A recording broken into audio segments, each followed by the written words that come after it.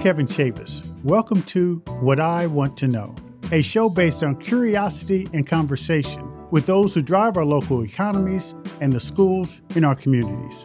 Can we be better? We definitely can. This is What I Want to Know.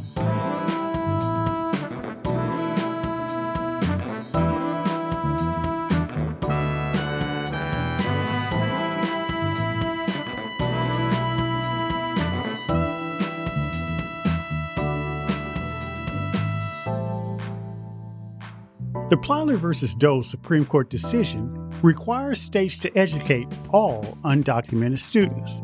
This year, that number is estimated to be 1.1 million students. What can school districts do to support these students' unique needs? And how has the pandemic affected this vulnerable population?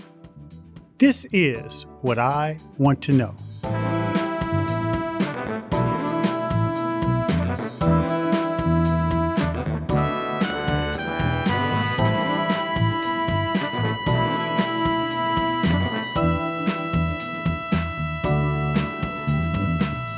Dr. Monica Goldson is the CEO of Prince George's County Public School System, a diverse district that serves more than 136,000 students. She has worked in the district her entire career. Her first job was as a high school math teacher. She moved on to become a principal, chief of operations, and deputy superintendent before being named CEO in 2019. Today, Prince George's County Public Schools has the fourth largest population of undocumented minors in the country. Monica, welcome to the show. Thank you just for even having me here to talk about the place I love, and that's Prince George's County. You have a unique vantage point about Prince George's County, Maryland. You were a student there, an educator, administrator, and now as CEO of Prince George's County Public Schools. You know the county inside and out. I want to talk to you about a number of things, particularly our undocumented students that you serve. But before we do that, you've seen a lot of changes in terms of the demographics and the economics of the county. How do you view the county compared to when you were a student many years ago? We've had a 300% increase in our English language learners since 2004. 300%? 300%. I have a school district I have the opportunity to represent that's 134,000 students, but 28,000 of them are English language learners. We have the highest percentage in the state of Maryland, and our demographics continue to change. Most people would not believe that that is what you would have in Prince George's County, but I'm proud to represent this diverse population of students we have. How do you shield yourself from the rancor and divisiveness and the rhetoric associated with immigration politics? First, we make sure that our own policies are policies that are inclusive, that allow that inclusivity. And that allows us to say when there are adult issues and the politics gets into play, that these are our policies. This is what we follow. And while you may have your own personal opinion about what should take place, or you might have some constituents that even continue to support that belief, we, for our district, have a set of policies and procedures that we adhere to that allows us to say we're going to be separate from what you believe. Have you had the federal government put pressure on you about how you interact with these students or make suggestions about the impact of that sort of increase? While there has not been direct pressure, it typically shows up around policies, around free and reduced meal applications. Yeah. So for families who are undocumented, they need meals. We know that. But in order to get those meals so that they're subsidized, so they don't have to pay a penny when they come to school for a meal, they have to give some information to the federal government that they don't feel comfortable giving. Yeah. And so for us, we've begun to subsidize those federal meals with having to pay out of our own operating budget so that those families can still be fed. A child can't learn when they're hungry. And that child didn't ask to be put in a situation where their parents don't feel comfortable sharing their immigration status or their employment status. So to be clear, the federal government pays for free and reduced lunch and meals, and you do have to fill out information about the students to make sure they qualify. And in your experience, because you suspected, you weren't sure, that the federal government may use that as a hook to figure out who's here that's undocumented. The county started to supplement those meals rather than force those parents to give up that information. Is that fair? That is a fair assessment, along with adding the parent's sense of distrust around how that information may be used. While I can't prove how the information will be used, I can tell you for sure that our immigrant parents don't feel comfortable giving that information. And so then they end up without. That's fascinating. Let's talk about some of your specific programs that you've personally put in place that you need to be commended for. WAMU did a wonderful series about Prince George's County Public Schools and how you have treated the influx of undocumented students. So talk about some of the programs that you really adjusted to make work specifically for that population.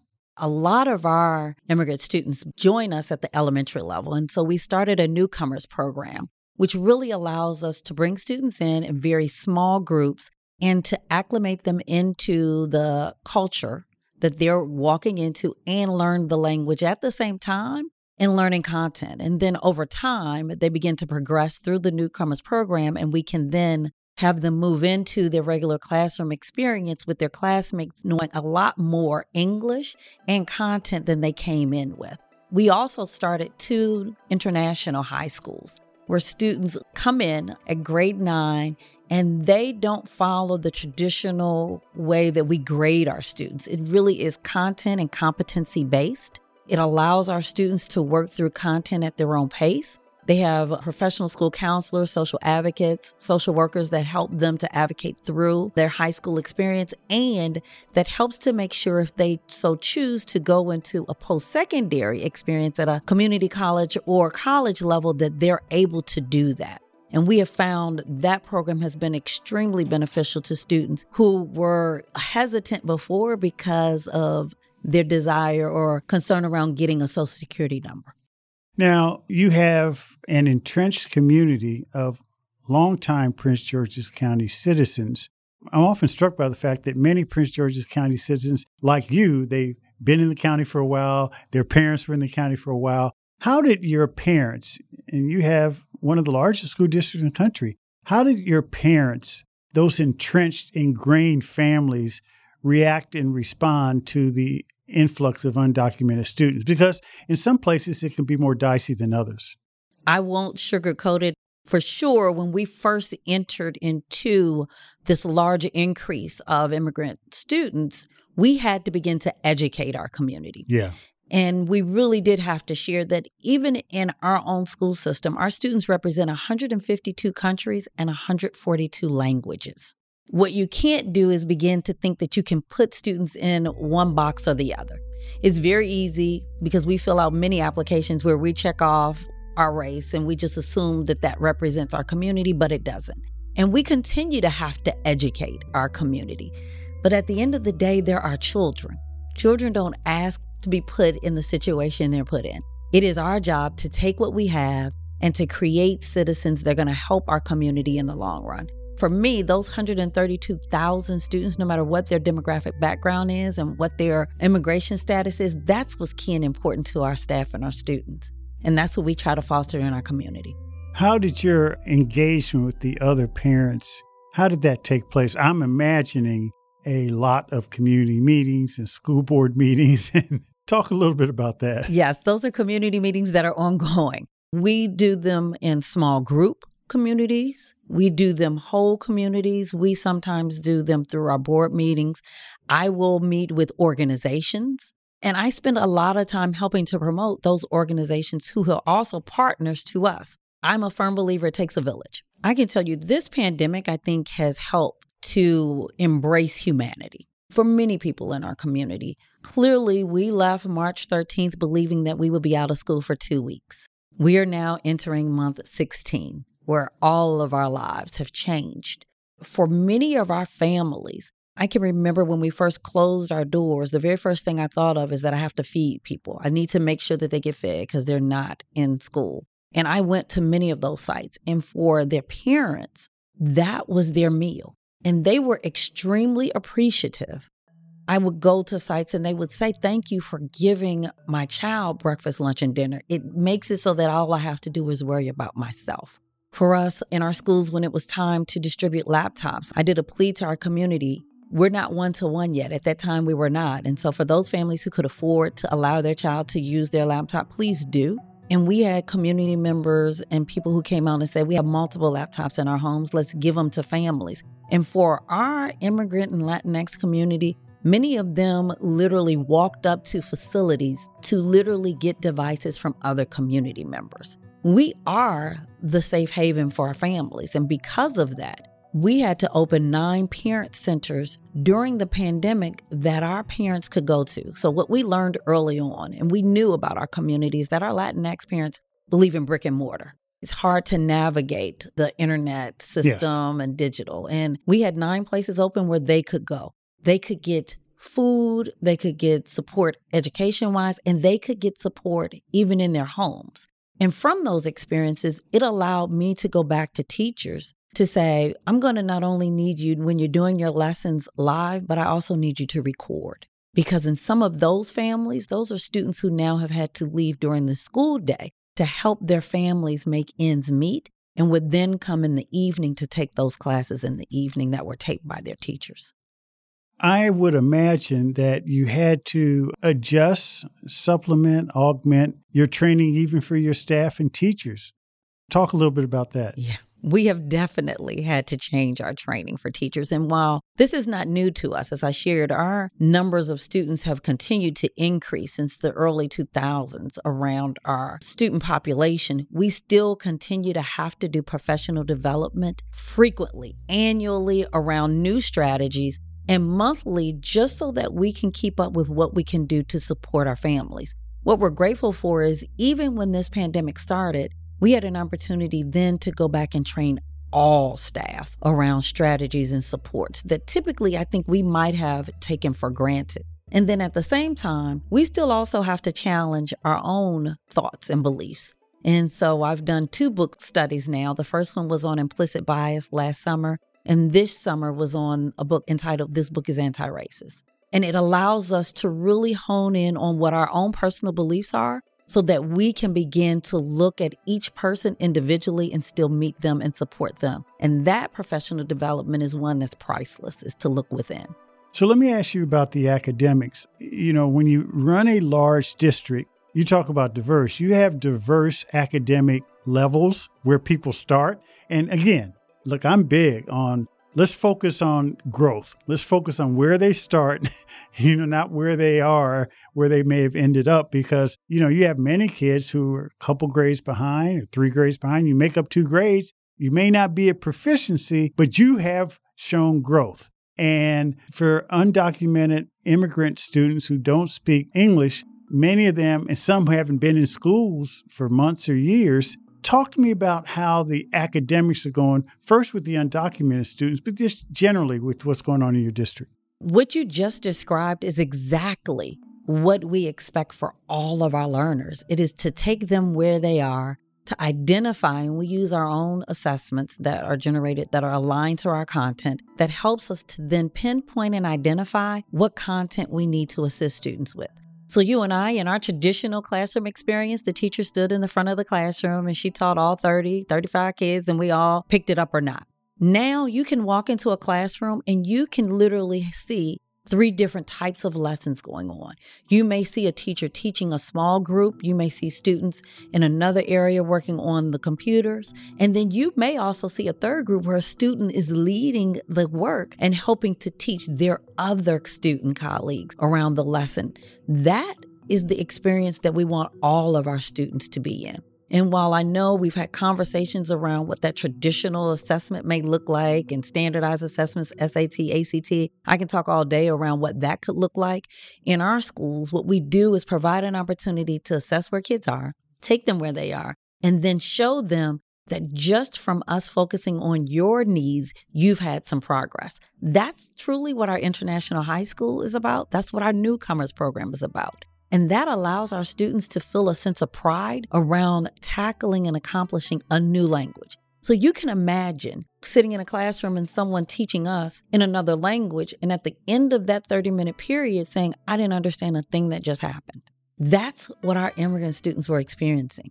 But if you take that same classroom and the teacher acknowledges that, hey, Monica actually doesn't understand anything I'm saying, so let me, in a smaller setting, provide her an opportunity to now make connections between content, pictures, and also teach her that in her native language, along with her new language, then you see a different progress academically for that child. But it doesn't stop with just us in the schoolhouse. Really, our post-secondary institutions, our universities have to change how we train educators. We continue to provide professional development, but it can't be the traditional way of supporting our teacher leaders as well. We all are, I'm sure, very strong advocates around increased pay for educators, but it's not the same. And that's because they really are taking on a classroom of 30 different types of learners and giving them exactly what you said, individualized learning. And that takes a special kind of educator to do that. Yeah, and I would assume that also means, as you've mentioned and alluded to it before, more professional development. You got to keep that coming. You know, this pandemic allowed us to offer professional development in ways that we never thought of before. We were able to do professional development in the evening, and people could do it from the comforts of their home. It allowed us to tape that professional development and now create a professional development library, which allows our teachers who couldn't participate live to go back on their own time and then to watch the videos and then to still be able to join a professional learning community and embrace and talk about what they learned and then get new strategies that they could utilize in the classroom. It's a way that we thought about doing, but we were too scared to pull the Band-Aid and do it. Now it's happened. We'll never go back to just doing in-person, once at time and never taping again. How has this influx of undocumented students and seeing the integration process, you're a lifelong Prince Georgian, how has that impacted or changed your perspective? It's changed my perspective a lot. Every child that comes to us has a story. And when you truly take the time to learn that child's story, it allows you then to embrace ways that you can support not only that child, but their family. I can tell you early on in my career, I think I looked at children as a group, not individually. I got to know a few students who would say, hey, Miss G would come up to me after class, or as a coach, I would get to know them. But I have learned over time that understanding every child's story allows me to hone in on my why. And I charge every educator to hone in on why they do the job that they do. And when you fully understand each child's plight, it allows you to then begin to support them in ways that you never thought you could, and to think outside the box on ways that you can do that in non-traditional ways. So this is what I really want to know. The pandemic has forced a global reset in all areas of life, even education. So what best practices would you share to peers, other superintendents, on how to help educate and integrate undocumented students in their school districts? The very first thing I would tell them to do is to look within, and that starts with their own personal policies. Believe it or not, we had policies that existed that kept people out. And many times when we looked at our own data, we realized the people we were keeping out were the ones we said, oh, they just don't want to participate. No, it was us who created a structure that didn't allow them to. So start first with policy. The second is to look at how you spend your money. And we began to look at how we spend our per pupil expenditure on every child, who they were, how much we spent on each child. It was an eye-opener. It was not a pleasant taste to the palate when we looked at who we were spending a large amount of our money on. And then we truly had to have our own personal conversation about our own beliefs. What is it that we truly believe? Do we believe in educating all, or is it just a banner that's at the front of a school when you walk in? And if we do, what practices do we have to change? It's why we have already created a goal that by 2030, every core content will be taught in Spanish so that our students who come to us can get that content in the language that they learned, that they came to us with. We always boast that we want people to be bilingual, but then we turn around and offer courses in just one language. unless you're taking a world language course. It has caused us to really do our own deep dive. And in that analysis is when we realized that we also had to do some soul searching and changing of everyone. And that's why we do a book study now. This is the second summer we've done a book study. It is volunteer. I've had 1,000 of my closest friends who join me in a book study every week, and we break out into small groups of 5 out of that 1,000. So you can imagine, and those are led by other leaders, teacher leaders, central office, that are reading the book at the same time. And we are all being vulnerable around what we came to the table believing and what, after the conclusion of reading, we're going to change in our actions. Dr. Monica Goldson, you're doing amazing work. Thank you for all you do for the children of your county and state. And thank you for joining the show. Thank you for having this true, courageous conversation and allowing people to take a time to reflect on their own actions and see how we are embracing our immigrant students. Thank you. Thank you.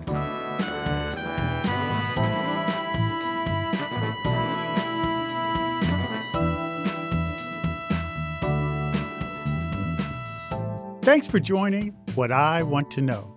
Be sure to follow and subscribe to the show on Apple Podcasts, Spotify, or your favorite podcast app. And don't forget to write a review, too. Explore other episodes and dive into our discussions on the future of education. I also encourage you to join the conversation and let me know what you want to know using hashtag WIWTK on social media. That's hashtag WIWTK on social media. For more information on Stride, visit stridelearning.com. I'm your host, Kevin P. Chavis. Thank you for joining What I Want to Know.